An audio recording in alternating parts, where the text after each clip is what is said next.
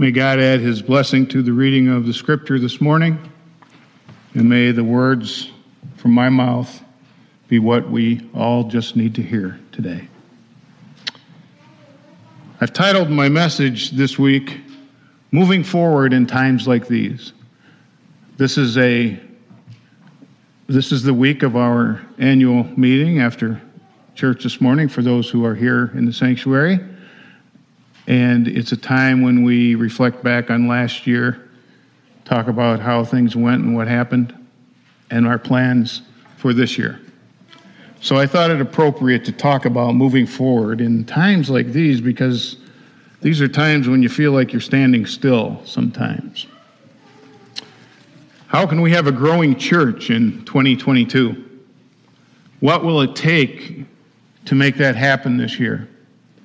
How can Zion and other churches retain the joy, the enthusiasm, and the excitement, or recapture it if we've lost it? There's a poem called Dachshund Dilemma. Now, all of you, I'm sure, know that dachshunds are, most of us call them wiener dogs. They're long bodies, short little legs. And this poem goes like this. There was a dachshund, once so long he hadn't any notion how long it took to notify his tail of his emotion. And so it happened while his eyes were filled with woe and sadness, his little tail went wagging on because of previous gladness. This is a good description of many churches today. We're still wagging our tails, not because of what's going on in the church now, but because of what we remember from 30 or 40 or 50 years ago, when the congregation was full of young families, and when the church was filled, and how many times I've heard the story about the chairs being lined up in the aisle because there wasn't room. I'll bet I've heard that one 100 times since I've been here. And so it happened, says the poem, while his eyes were filled with woe and sadness, his little tail went wagging on because of previous gladness. How do we deal with that dachshund way of thinking? How do we renew a church who some think better days are over and are in the past? May I suggest 3 things that we need if a church is to move forward and to be healthy and to be the body of Christ that God calls us to be. If any of these 3 are missing, I believe we're in trouble. The first thing is the church must have a clear understanding of what we are about. When Jesus started his ministry, the first thing that he did was announce his mission. We read about it last week when he said, "The Spirit of the Lord is upon me because he has chosen me to bring good news to the poor. He has sent me to proclaim liberty to the captives and recovery of sight to the blind, to set free the oppressed and to announce the acceptable year of our Lord." From his baptism to his death, Jesus understood why he was here. He knew what his mission was. He knew why he was walking on the earth. Do we? Do we as individuals? Do we as a church? What is our purpose as a church? Someone named John W. Meister wrote it like this, and I think it's a good way of summing things up. It seems to me that the church in our generation suffers its most shocking lack of power from the failure of churches to define their reason for being. Then he told about a 4-page church information form that his denomination would send out. In the first 3 pages, and this was for the leaders of the church to fill out so that the denomination would know what was going on about at the local churches. The first 3 pages were all statistical stuff, attendance, offerings, how much we spend on missions, all that stuff. And our denomination does this, by the way. But then the last page asks the hard question. It said, question number 1, what is the particular mission of your church? Meister said that he sat in a lot of meetings with church councils and boards, and he never could get a really good answer to that question. He said, most don't even know that there is such a thing as a mission for a local church. When he pushed for an answer, about the best he said he ever got was someone said that the mission was to minister to our people. He said, well, that's true, but that's also true of your local Elks Club. They do that too. What is the mission of Zion United Church of Christ? In Rachel Carson's book called The Sea Around Us, she describes the microscopic vegetable life in the ocean, which provides food for many of the small creatures in the ocean. She said that these little plants drift around thousands of miles wherever the currents take them. Those plants are called plankton, which is a Greek word that means wandering or drifting. They just sort of drift around wherever the current takes them. Plankton might be a good way to describe the life of many churches today. They're wandering, they're drifting. What is our mission as a church? Why do we exist? From my studies of Jesus' ministry and of Jesus' teachings, I believe that we exist for 2 reasons. Now, there are other reasons, but these are the 2 major reasons in my mind. One is to love and glorify God above all else. No one above God. 2 is to share that love with people so well and do such a good job of it that the world around us, our community, will begin to look a little bit more like the kingdom of God. There's a preacher that talks about the 2% rule. It's based on the findings of a sociologist and a teacher named Robert Bellah. He wrote a book called Habits of the Heart. He was a sociologist at Princeton University, and he came to this conclusion. He said, we should not underestimate the significance of the small group of people who have a vision of a just and gentle world. The governing values of a whole culture have been changed when 2% of its people have a new vision and carry it out. Think of that. He's saying that all you need is a very small percentage of people, and you can change an entire culture. I wonder if we realize the power that is at our disposal and the wonderful things that we, the church, together can accomplish. But first, we need to define our mission. Jesus called his followers salt. He called the kingdom leaven.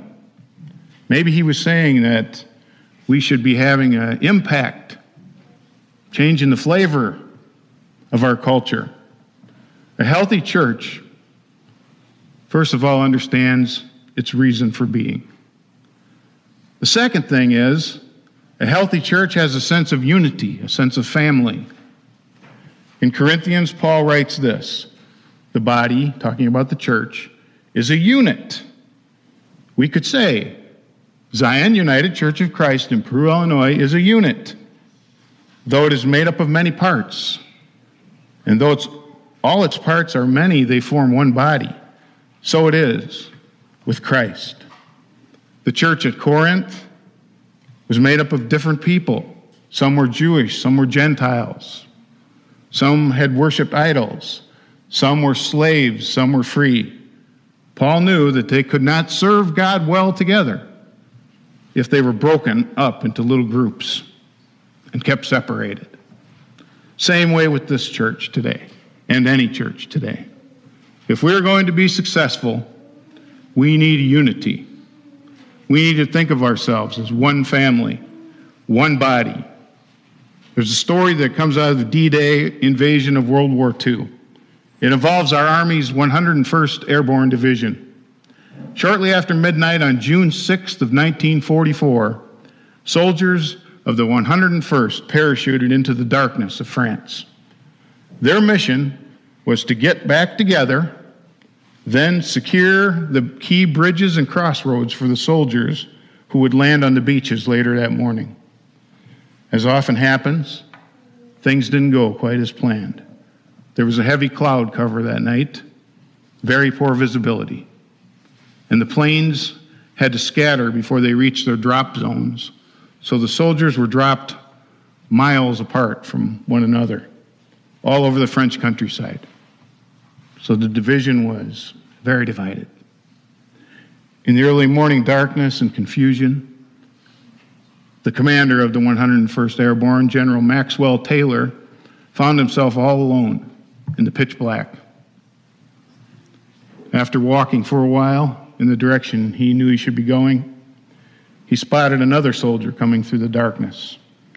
It was one of his troops, and he was just as lost and scared as he was. The two were so overjoyed to find each other out there that they skipped the military protocol. Nobody saluted. They just hugged one another. He said at that moment, "I knew we were going to be okay." When a general and a private understand that they are one, they are ready for battle. It's like a 97-year-old lady who says she learned the most important lesson in her life when she was a child. When she was a young girl, her and some of her friends decided to climb Mount Washington. They went too far. Before they knew it, it was late afternoon, and a fog had set in, and it was really thick. They couldn't see their hands in front of their faces, and they wondered how they were going to get back down this mountain. Nobody knew the way down, so they agreed that they would all hold hands and stay in line, and nobody knowing the way down, they would not under any circumstances let go of the person's hand in front of and behind them. And so they inched their way down the mountain, one step at a time, all of them holding on to each other in this long chain. Not once did one of them let go. She said, "Sometimes all I could see was the hand ahead of me and the hand behind me. Sometimes my arms hurt so bad I thought I would cry out loud. But that's how we made it at last. We found our way home by holding on to one another." That's a good lesson for the church. We make it through life's difficult times, don't we, by holding on to one another. Even geese know that. Watch a large flock of Canadian geese in flight. I've read that if one goose gets sick or gets shot and falls out of formation, two more go with him. And they go down to the ground and follow it all the way to the ground. One of those two that follow are usually its mate, because geese are very loyal mates and they mate for life. Once on the ground, the healthy birds then stand watch and do the best they can to protect that injured or sick goose until it either gets better or dies. And they'll even put themselves between a predator if they should come along and fight that predator to protect that wounded or sick bird. They stay with it until the end. And then, and only then, do they leave. And then they usually wait for another group to come over so that they can join them, so that it will be efficient flying and safer flying. A healthy church understands its reason for being. A healthy church functions as a family, cares for one another. And finally, in a healthy church, each person knows that he or she is important and has a part. Paul tells us, all of you are Christ's body, and each one is part of it. Some are the eye, some the ear, some the mouth, some are the feet. Paul calls the different gifts different parts of the body. Everyone has his or her role in the church to play, and no one is more important than anyone else. We read in the scriptures that Simon Peter was called the rock of the church, but there would have been no Simon Peter, no rock of the church, if there had been no humble Andrew who introduced Simon to Jesus. Some of you may never be a leader, but your life may touch the lives of others who become great leaders. Paul was a famous leader in the church. I wonder how effective Paul would have been if it weren't for Barnabas. You see, Barnabas had a gift of encouragement. And when Paul, who remember used to be the bad guy, Saul, when he claimed that God had turned him around and changed him, the disciples in Jerusalem refused to believe him. They thought he was lying. Maybe he's a spy. He wants to find out about us and where we stay and everything all about us so that they can come and capture us and put us in prison or kill us. And you can understand why they would feel that way. He'd treated them badly, horribly, for many years. Well, Barnabas went to the leaders of the church with Saul and said, "You can trust him. I'll vouch for him. I've seen him preach for Jesus. He's okay." And so they accepted Paul. I'm so grateful that there are people in this church family with the spirit of Andrew, that spirit of evangelism. And there are people in this church with the spirit of Barnabas, the spirit of encouragement and help. Each one of us has a gift that God can use in building the kingdom. This is the body. You are part of the body of the living God. We're all parts of it.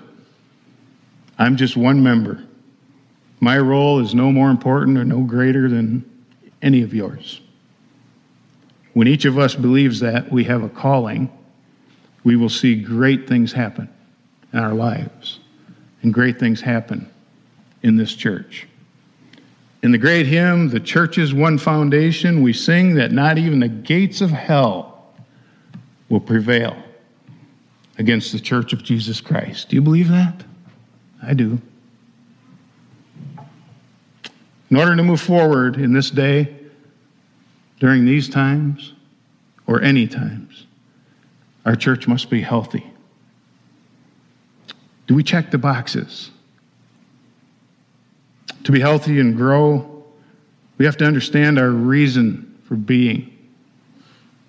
I think we could work on that a little bit, because things are changing. We could work a little bit on how we might minister in some different ways to the community and to each other. But we're doing pretty well there. Secondly, we have to be a family, caring for one another. That's never been a problem since I've been here. Since the second time we walked through these doors, we felt it, and we knew that this was a family. And we knew that if we became a part of it, that we would be cared for too. And we have been, faithfully and wonderfully, by you all. And then thirdly, we have to understand, each of us, that we're all important, and that we all have a part, and that with one part of the body not functioning correctly, there's trouble. And so you are an important part of the work here. If you're listening and you're part of a church somewhere else, you're an important part of that church. But we're all part of that big universal church. I think Zion is positioned to move right along in 2022. And I think we're going to be just fine. We've made it this far. And it hasn't always been an easy road to travel. But we've gotten there. We'll continue to do so in 2022 and beyond. And it's because we meet these areas that I talked about this morning. We are a church family. We take care of one another, and we're good at it. We take care of our community. We're good at it. It's all because God has given us the gifts, the people with the gifts. And I'm thankful for each and every one of you, and I look forward to another wonderful, hopefully a better year than the last couple, in the sense of people's health and not have so much isolation and so forth. But better also in the sense that we all grow together and grow closer to one another and reach out and bring others in. Amen.